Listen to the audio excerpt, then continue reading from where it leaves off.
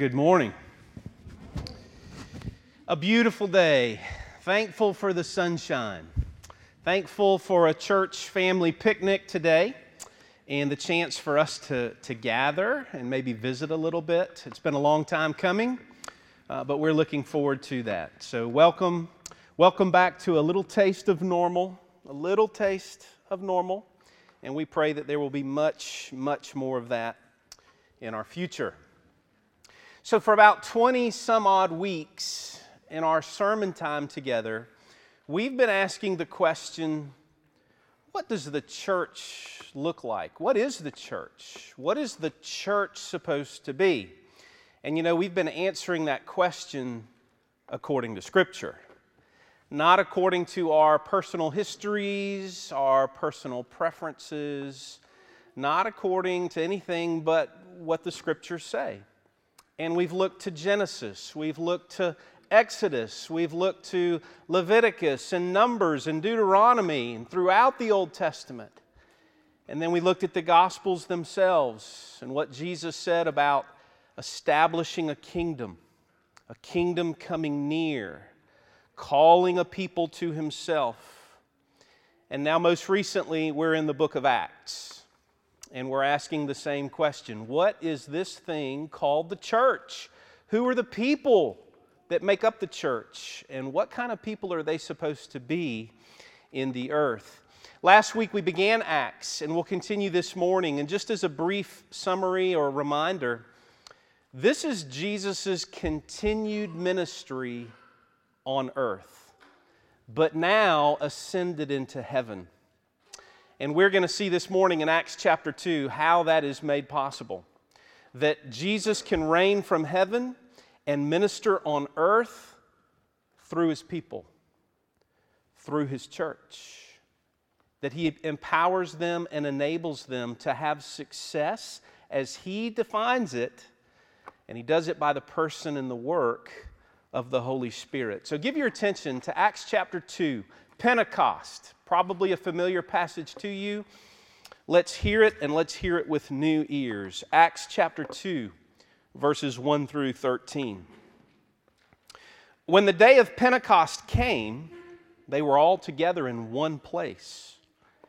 And suddenly a sound like a blowing of a violent wind came from heaven and filled the whole house where they were sitting. They saw what seemed to be tongues of fire that separated and came to rest on each of them. All of them were filled with the Holy Spirit and began to speak in other tongues as the Spirit enabled them. Now, there were staying in Jerusalem God-fearing Jews from every nation under heaven. And when they heard this sound, a crowd came together in bewilderment because each one heard their own language being spoken. Utterly amazed, they asked, "Aren't all those who are speaking Galileans? Then how is it that each of us hears them in our own native language? Parthians, Medes, and Elamites, residents of Mesopotamia, Judea and Cappadocia, Pontus and Asia, Phrygia and Pamphylia, Egypt and the parts of Libya near Cyrene, visitors from Rome, both Jews and converts to Judaism, Cretans and Arabs. We hear them declaring the wonders of God in our own tongues." Amazed and perplexed, they asked one another, "What does this mean?" Some, however, made fun of them and said, "They've had too much wine." Let's pray that God would bless our understanding of His Word. Lord, would You be our teacher this morning?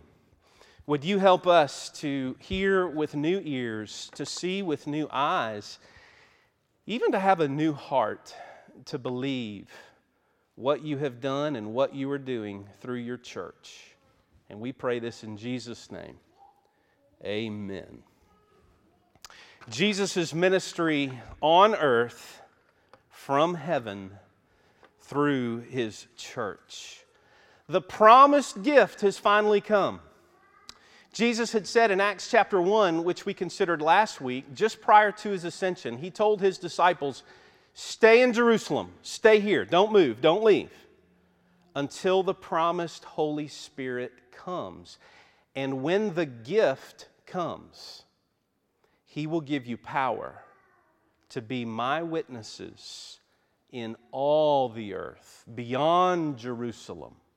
And so here we see Jesus declaring that this work of ministry of the kingdom, it's been focused on Jerusalem in the short term, but He has a vision for the whole four corners of the earth. And that's what we begin to see now. Now, you're familiar with missionaries, and this church supports a number of them. You know that the work of a missionary is challenging in a number of ways, not the least of which is a language barrier, cultural barriers, and of course, belief barriers, entering a culture that believes completely different things about the deity.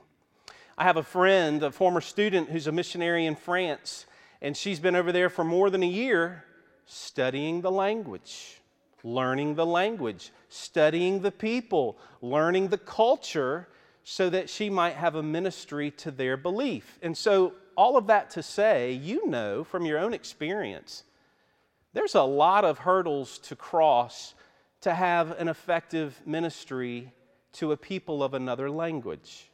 A lot of language study, a lot of hours spent. But not here, not on this occasion. For just a glimpse, for just a moment, the Lord shows a little taste of heaven on earth, maybe you could say. Suddenly those language barriers, just for an instant, are removed. The cultural barriers removed. And for just an instant, for just a moment, we see a little heaven on earth when the kingdom has come that Jesus declared. When the power of the gospel has come, everything falls prostrate to it. And King Jesus is known, and He is worshiped, and there are no language barriers whatsoever. That's what we have happening here. Jesus is announcing through His apostles that everything He said was true. The kingdom has come, and the curse of sin is being undone. The kingdom has come. You remember in Mark chapter 1, Jesus began His public ministry saying, the kingdom of heaven is at hand. The kingdom of God is coming. And now here in Acts chapter 2, we see the fruit of that ministry, that it's real. Everything He said is real. The kingdom has come, and everything is transforming and changing. Now, you have to understand the curse, we'll call it, of Genesis 11 to really grasp the beauty and wonder of a moment of heaven on earth in Acts chapter 2. Let me remind you what Genesis 11 verses 1 through 9 say. I don't know that I have those words written for you, but you can hear them here. Now the whole world had one language and a common speech. And as people moved eastward, they found a plain in Shinar and settled there. They said to each other, "Come, let's make bricks and bake them thoroughly." They used brick instead of stone and tar for mortar. Then they said, "Come, let's build ourselves a city with a tower that reaches to the heavens, so that we may make a name for ourselves. Otherwise, we'll be scattered over the face of the whole earth." But the Lord came down to see the city and the tower that the people were building. And the Lord said, "If as one people speaking the same language, they've begun to do this, then nothing they plan to do will be impossible for them. Come," the Lord says, "let us go down and confuse their language so that they will not understand each other."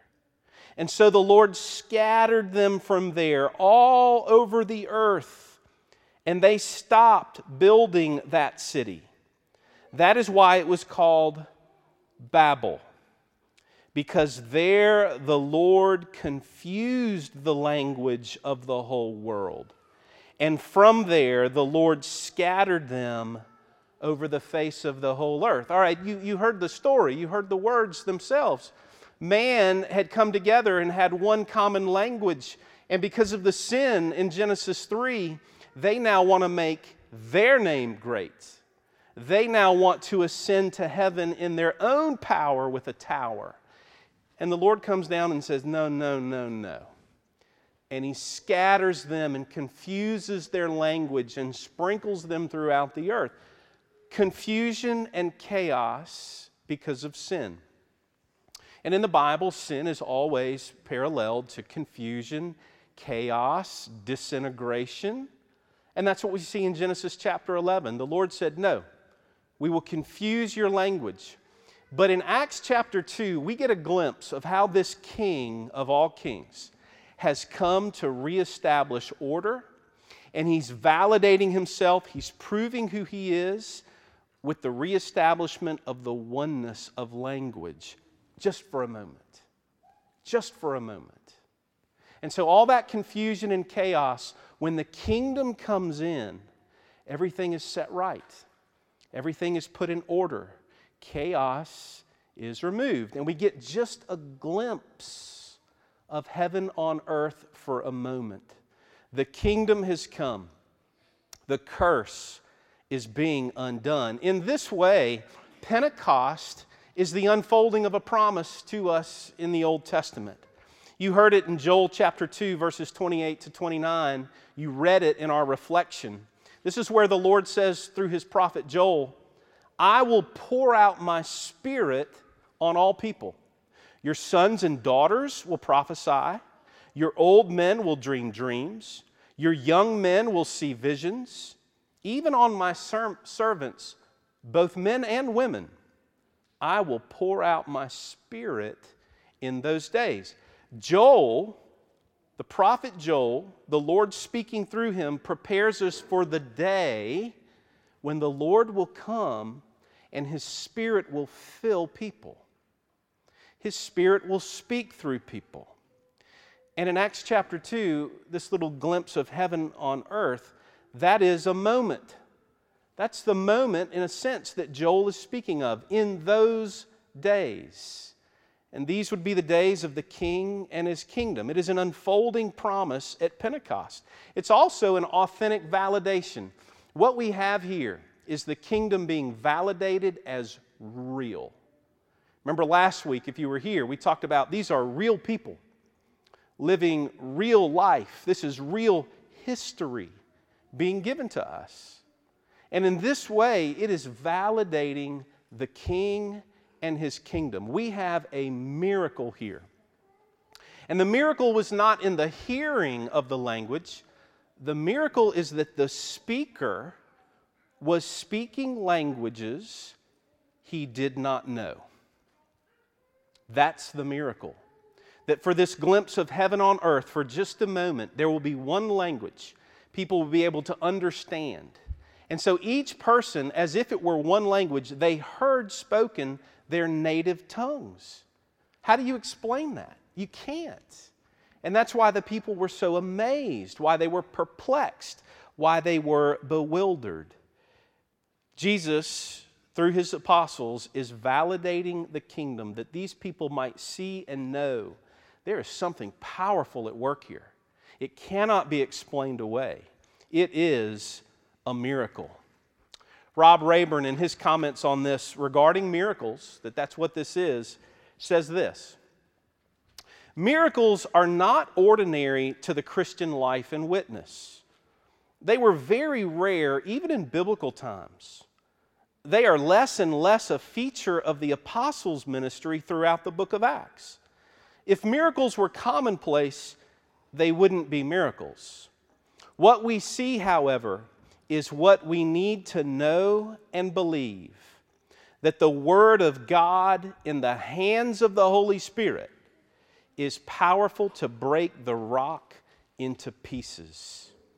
We need to know that the Holy Spirit is with us to make our pitiful explanations of the good news attractive and convincing to others.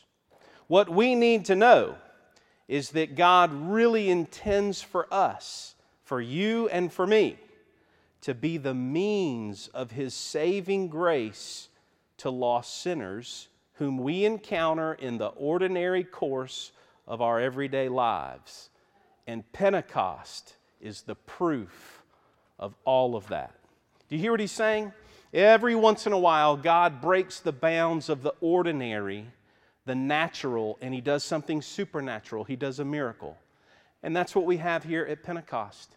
And the great hope for the church of our day is the great hope of the church of this day, which was that God the Holy Spirit is the one who does the winning of hearts and minds through the changing of hearts and minds.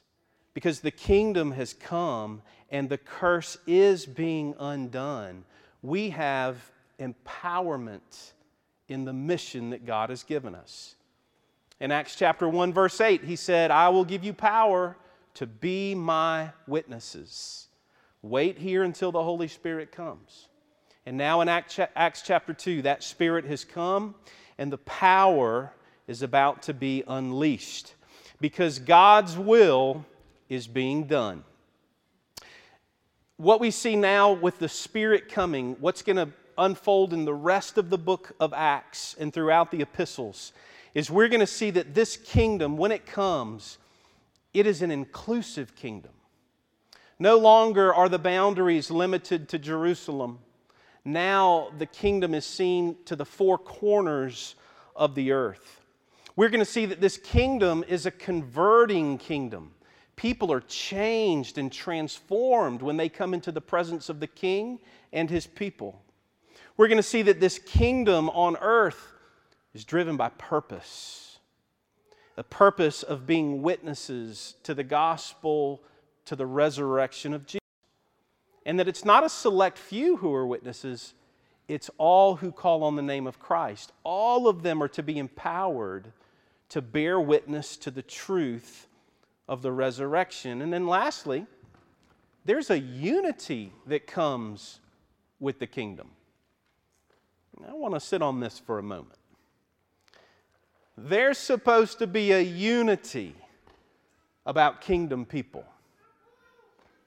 There's a oneness to kingdom people. They're always pointing to the King. They're always submitting to the King.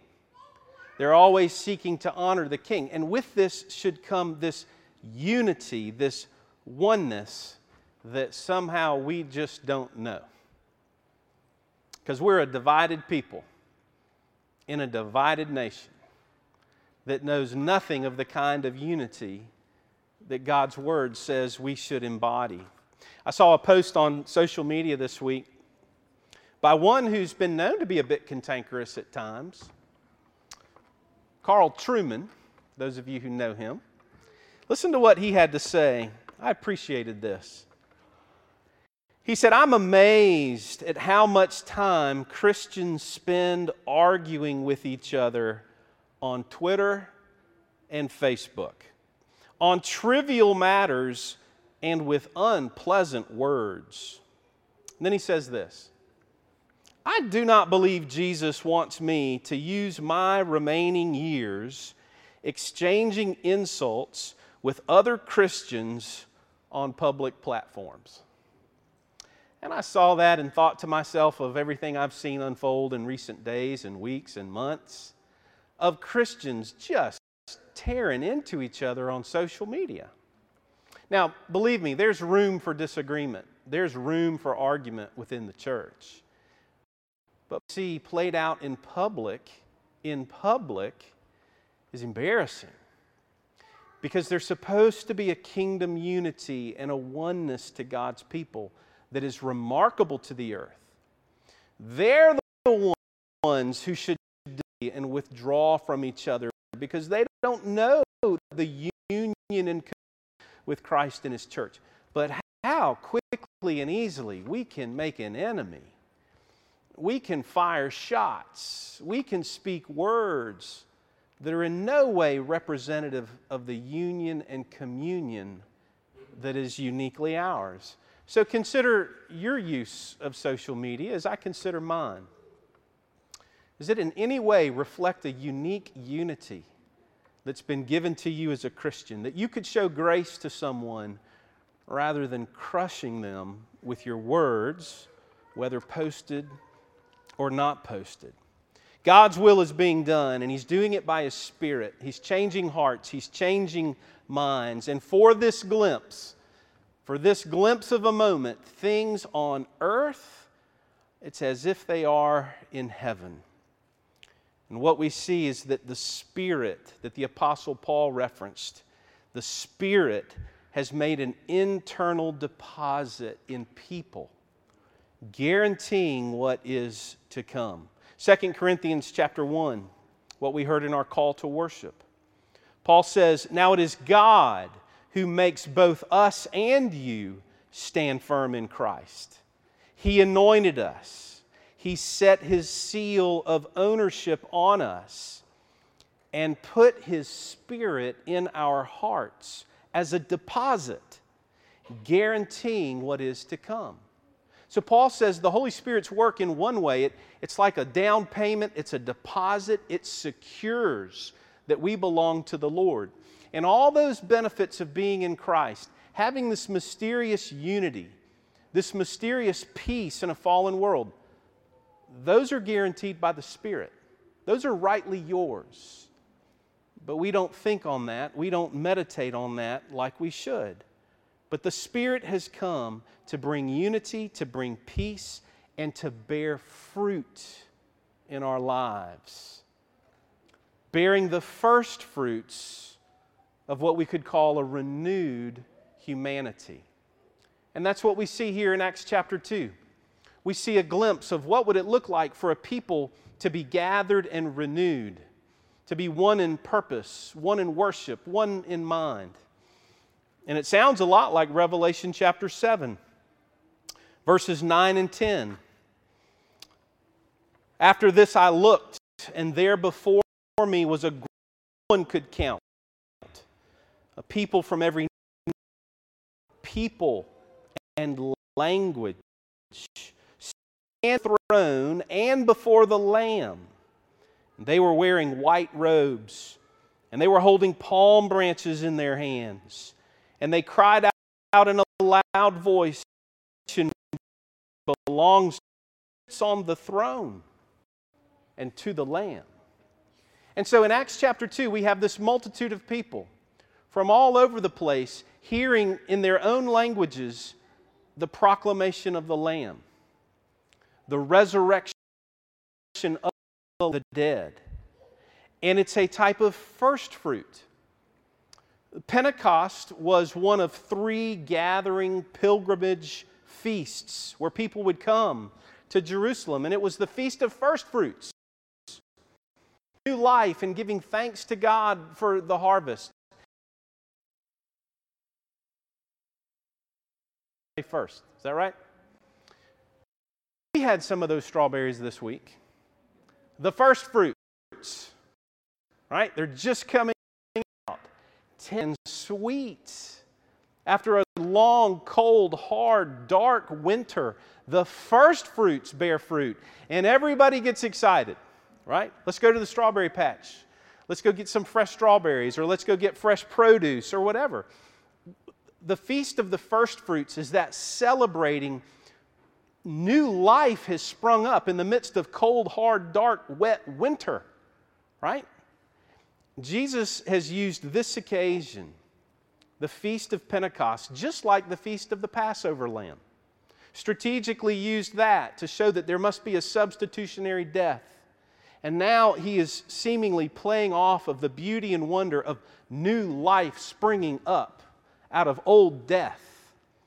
And He's using this occasion to celebrate new life in His people by the Spirit.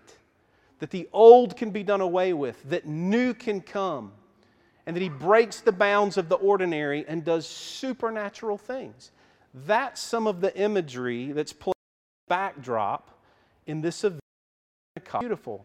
It's a little bit of heaven on earth for a moment to the reality of the King, of the gospel, and of the resurrection of Jesus Christ from the dead.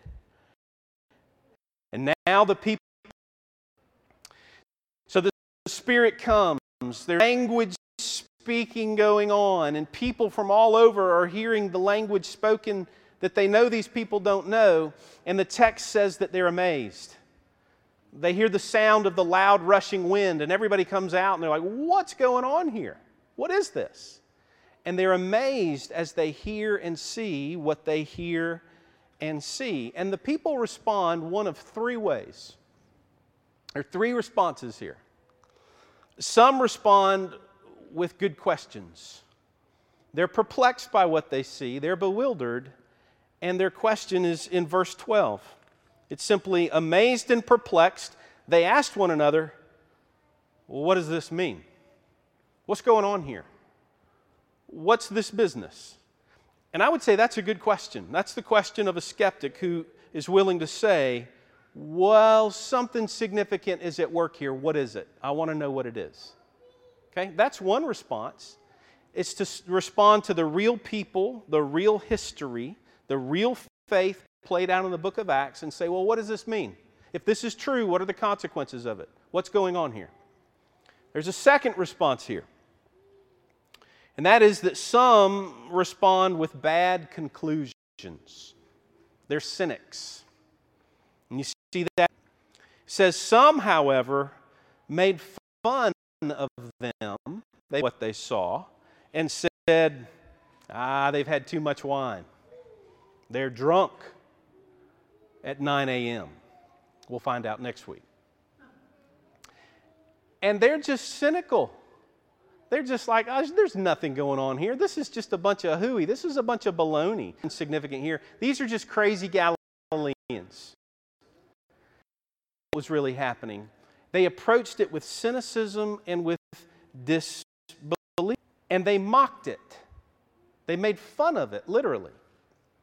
You know, the Apostle Paul would pick up on this same truth in 1 Corinthians chapter 1, verse 18. Paul says then, at that time, he says, for the message of the cross, it's foolishness to the world, to those who are perishing.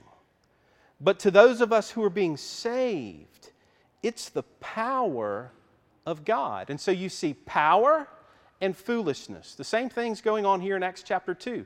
God has come with power in the Holy Spirit, and the watching, disbelieving world discards it as folly, foolishness.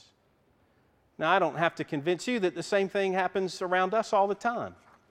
If you're a disciple of Christ Jesus, the world has said you're foolish. It's mocked you. It's made fun of you. I'm counseling for a couple of couples right now and have had great conversations they're preparing for. And, of course, a large part of premarital counseling and what they're preparing for is to enjoy what we would call biblical sexuality. Right? Redeemed sexuality to the glory of God. And one of them was sharing with me how in his one ear he has me sharing my biblical counsel. He has a student on campus who's been trying to advise him in another direction about how to enjoy sexuality in a completely different context. Okay? Completely different context. Because he would think what I'm saying is foolishness. Why would you wait until you're married to enjoy someone sexually, he would say. Well, that's what we believe. We're a people of the book. The world will always explain away whatever we hold to, whatever we believe, it's foolishness. It's silliness.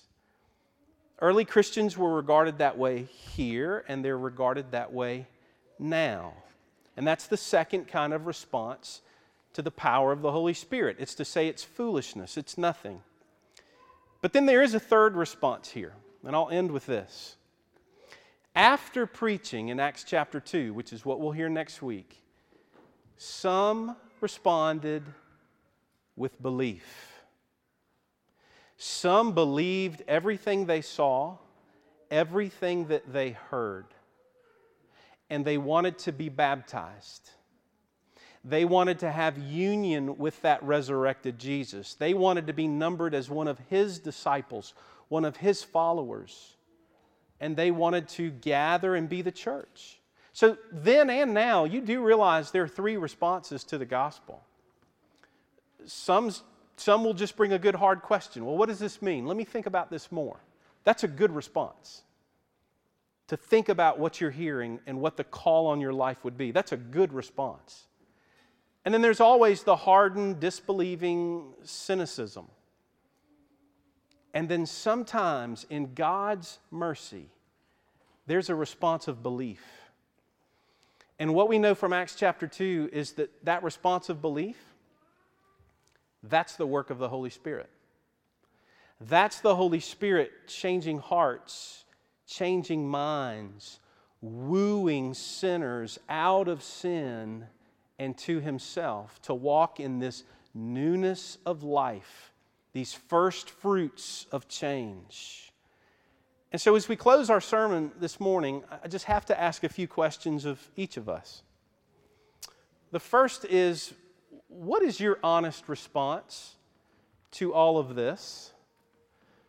Are you a skeptic, willing to gather, willing to be around the church? But the truth is, you've got some good hard questions that need to be answered. Questions like, well, what does all this mean? And how would it change my life if I were to follow Christ? Others of you may be more cynical. You may say, well, I've got a little room for a little bit of God in my life. But come on. People speaking in languages they've never studied. Dead bodies rising from their grave. Come on. I'm a scientific mind. I'm an educated person. Some of you may honestly have that response. But then still others of you, you can look back on your life and say, I don't know how, I don't know why, but I've believed. I've been drawn to it. I've been drawn to Christ. I've been drawn to the beauty of His life, death, and resurrection, and I've been drawn to follow. And to you, I would say, same Holy Spirit drawing men and women then, drawing men and women now. No different, no better than anyone else in the earth, but somehow mysteriously loved and drawn through circumstances, drawn through people, by the power of the Holy Spirit working in your life, whether young or old. As we look at the church according to Scripture, that is the way it's always worked. God breaking into our lives, melting hard hearts through the power of His Word, through the work of His Spirit, and drawing some. Sometimes many, sometimes few, but always drawing exactly who He is pleased to call to Himself, out of their sin and out of their misery, and to His cross, where the penalty of their sins was paid. And so, which are you? Skeptic, cynic, or believer? There really are only three responses to the wonders and to the miracles that we're hearing revealed in Scripture. And then my second application for us to apply before we conclude is this. That word about kingdom unity, that mysterious oneness that God's people are capable of having by the power of the Spirit. Is that in you? Do you have that kind of unity, that kind of love for the brethren, that love for the family of God? Or has it just been too easy in this culture and in this world to maybe tear at unity a little bit? Maybe pull against it. Now listen, I'm not saying there's not room for disagreement, even strong disagreement within the church. But it ought to be harder to pull at our unity than it seems to be in the Christian church that we see in the world today, even the American Christian church. So consider yourself. Where is your heart towards unity and having that mysterious kingdom unity?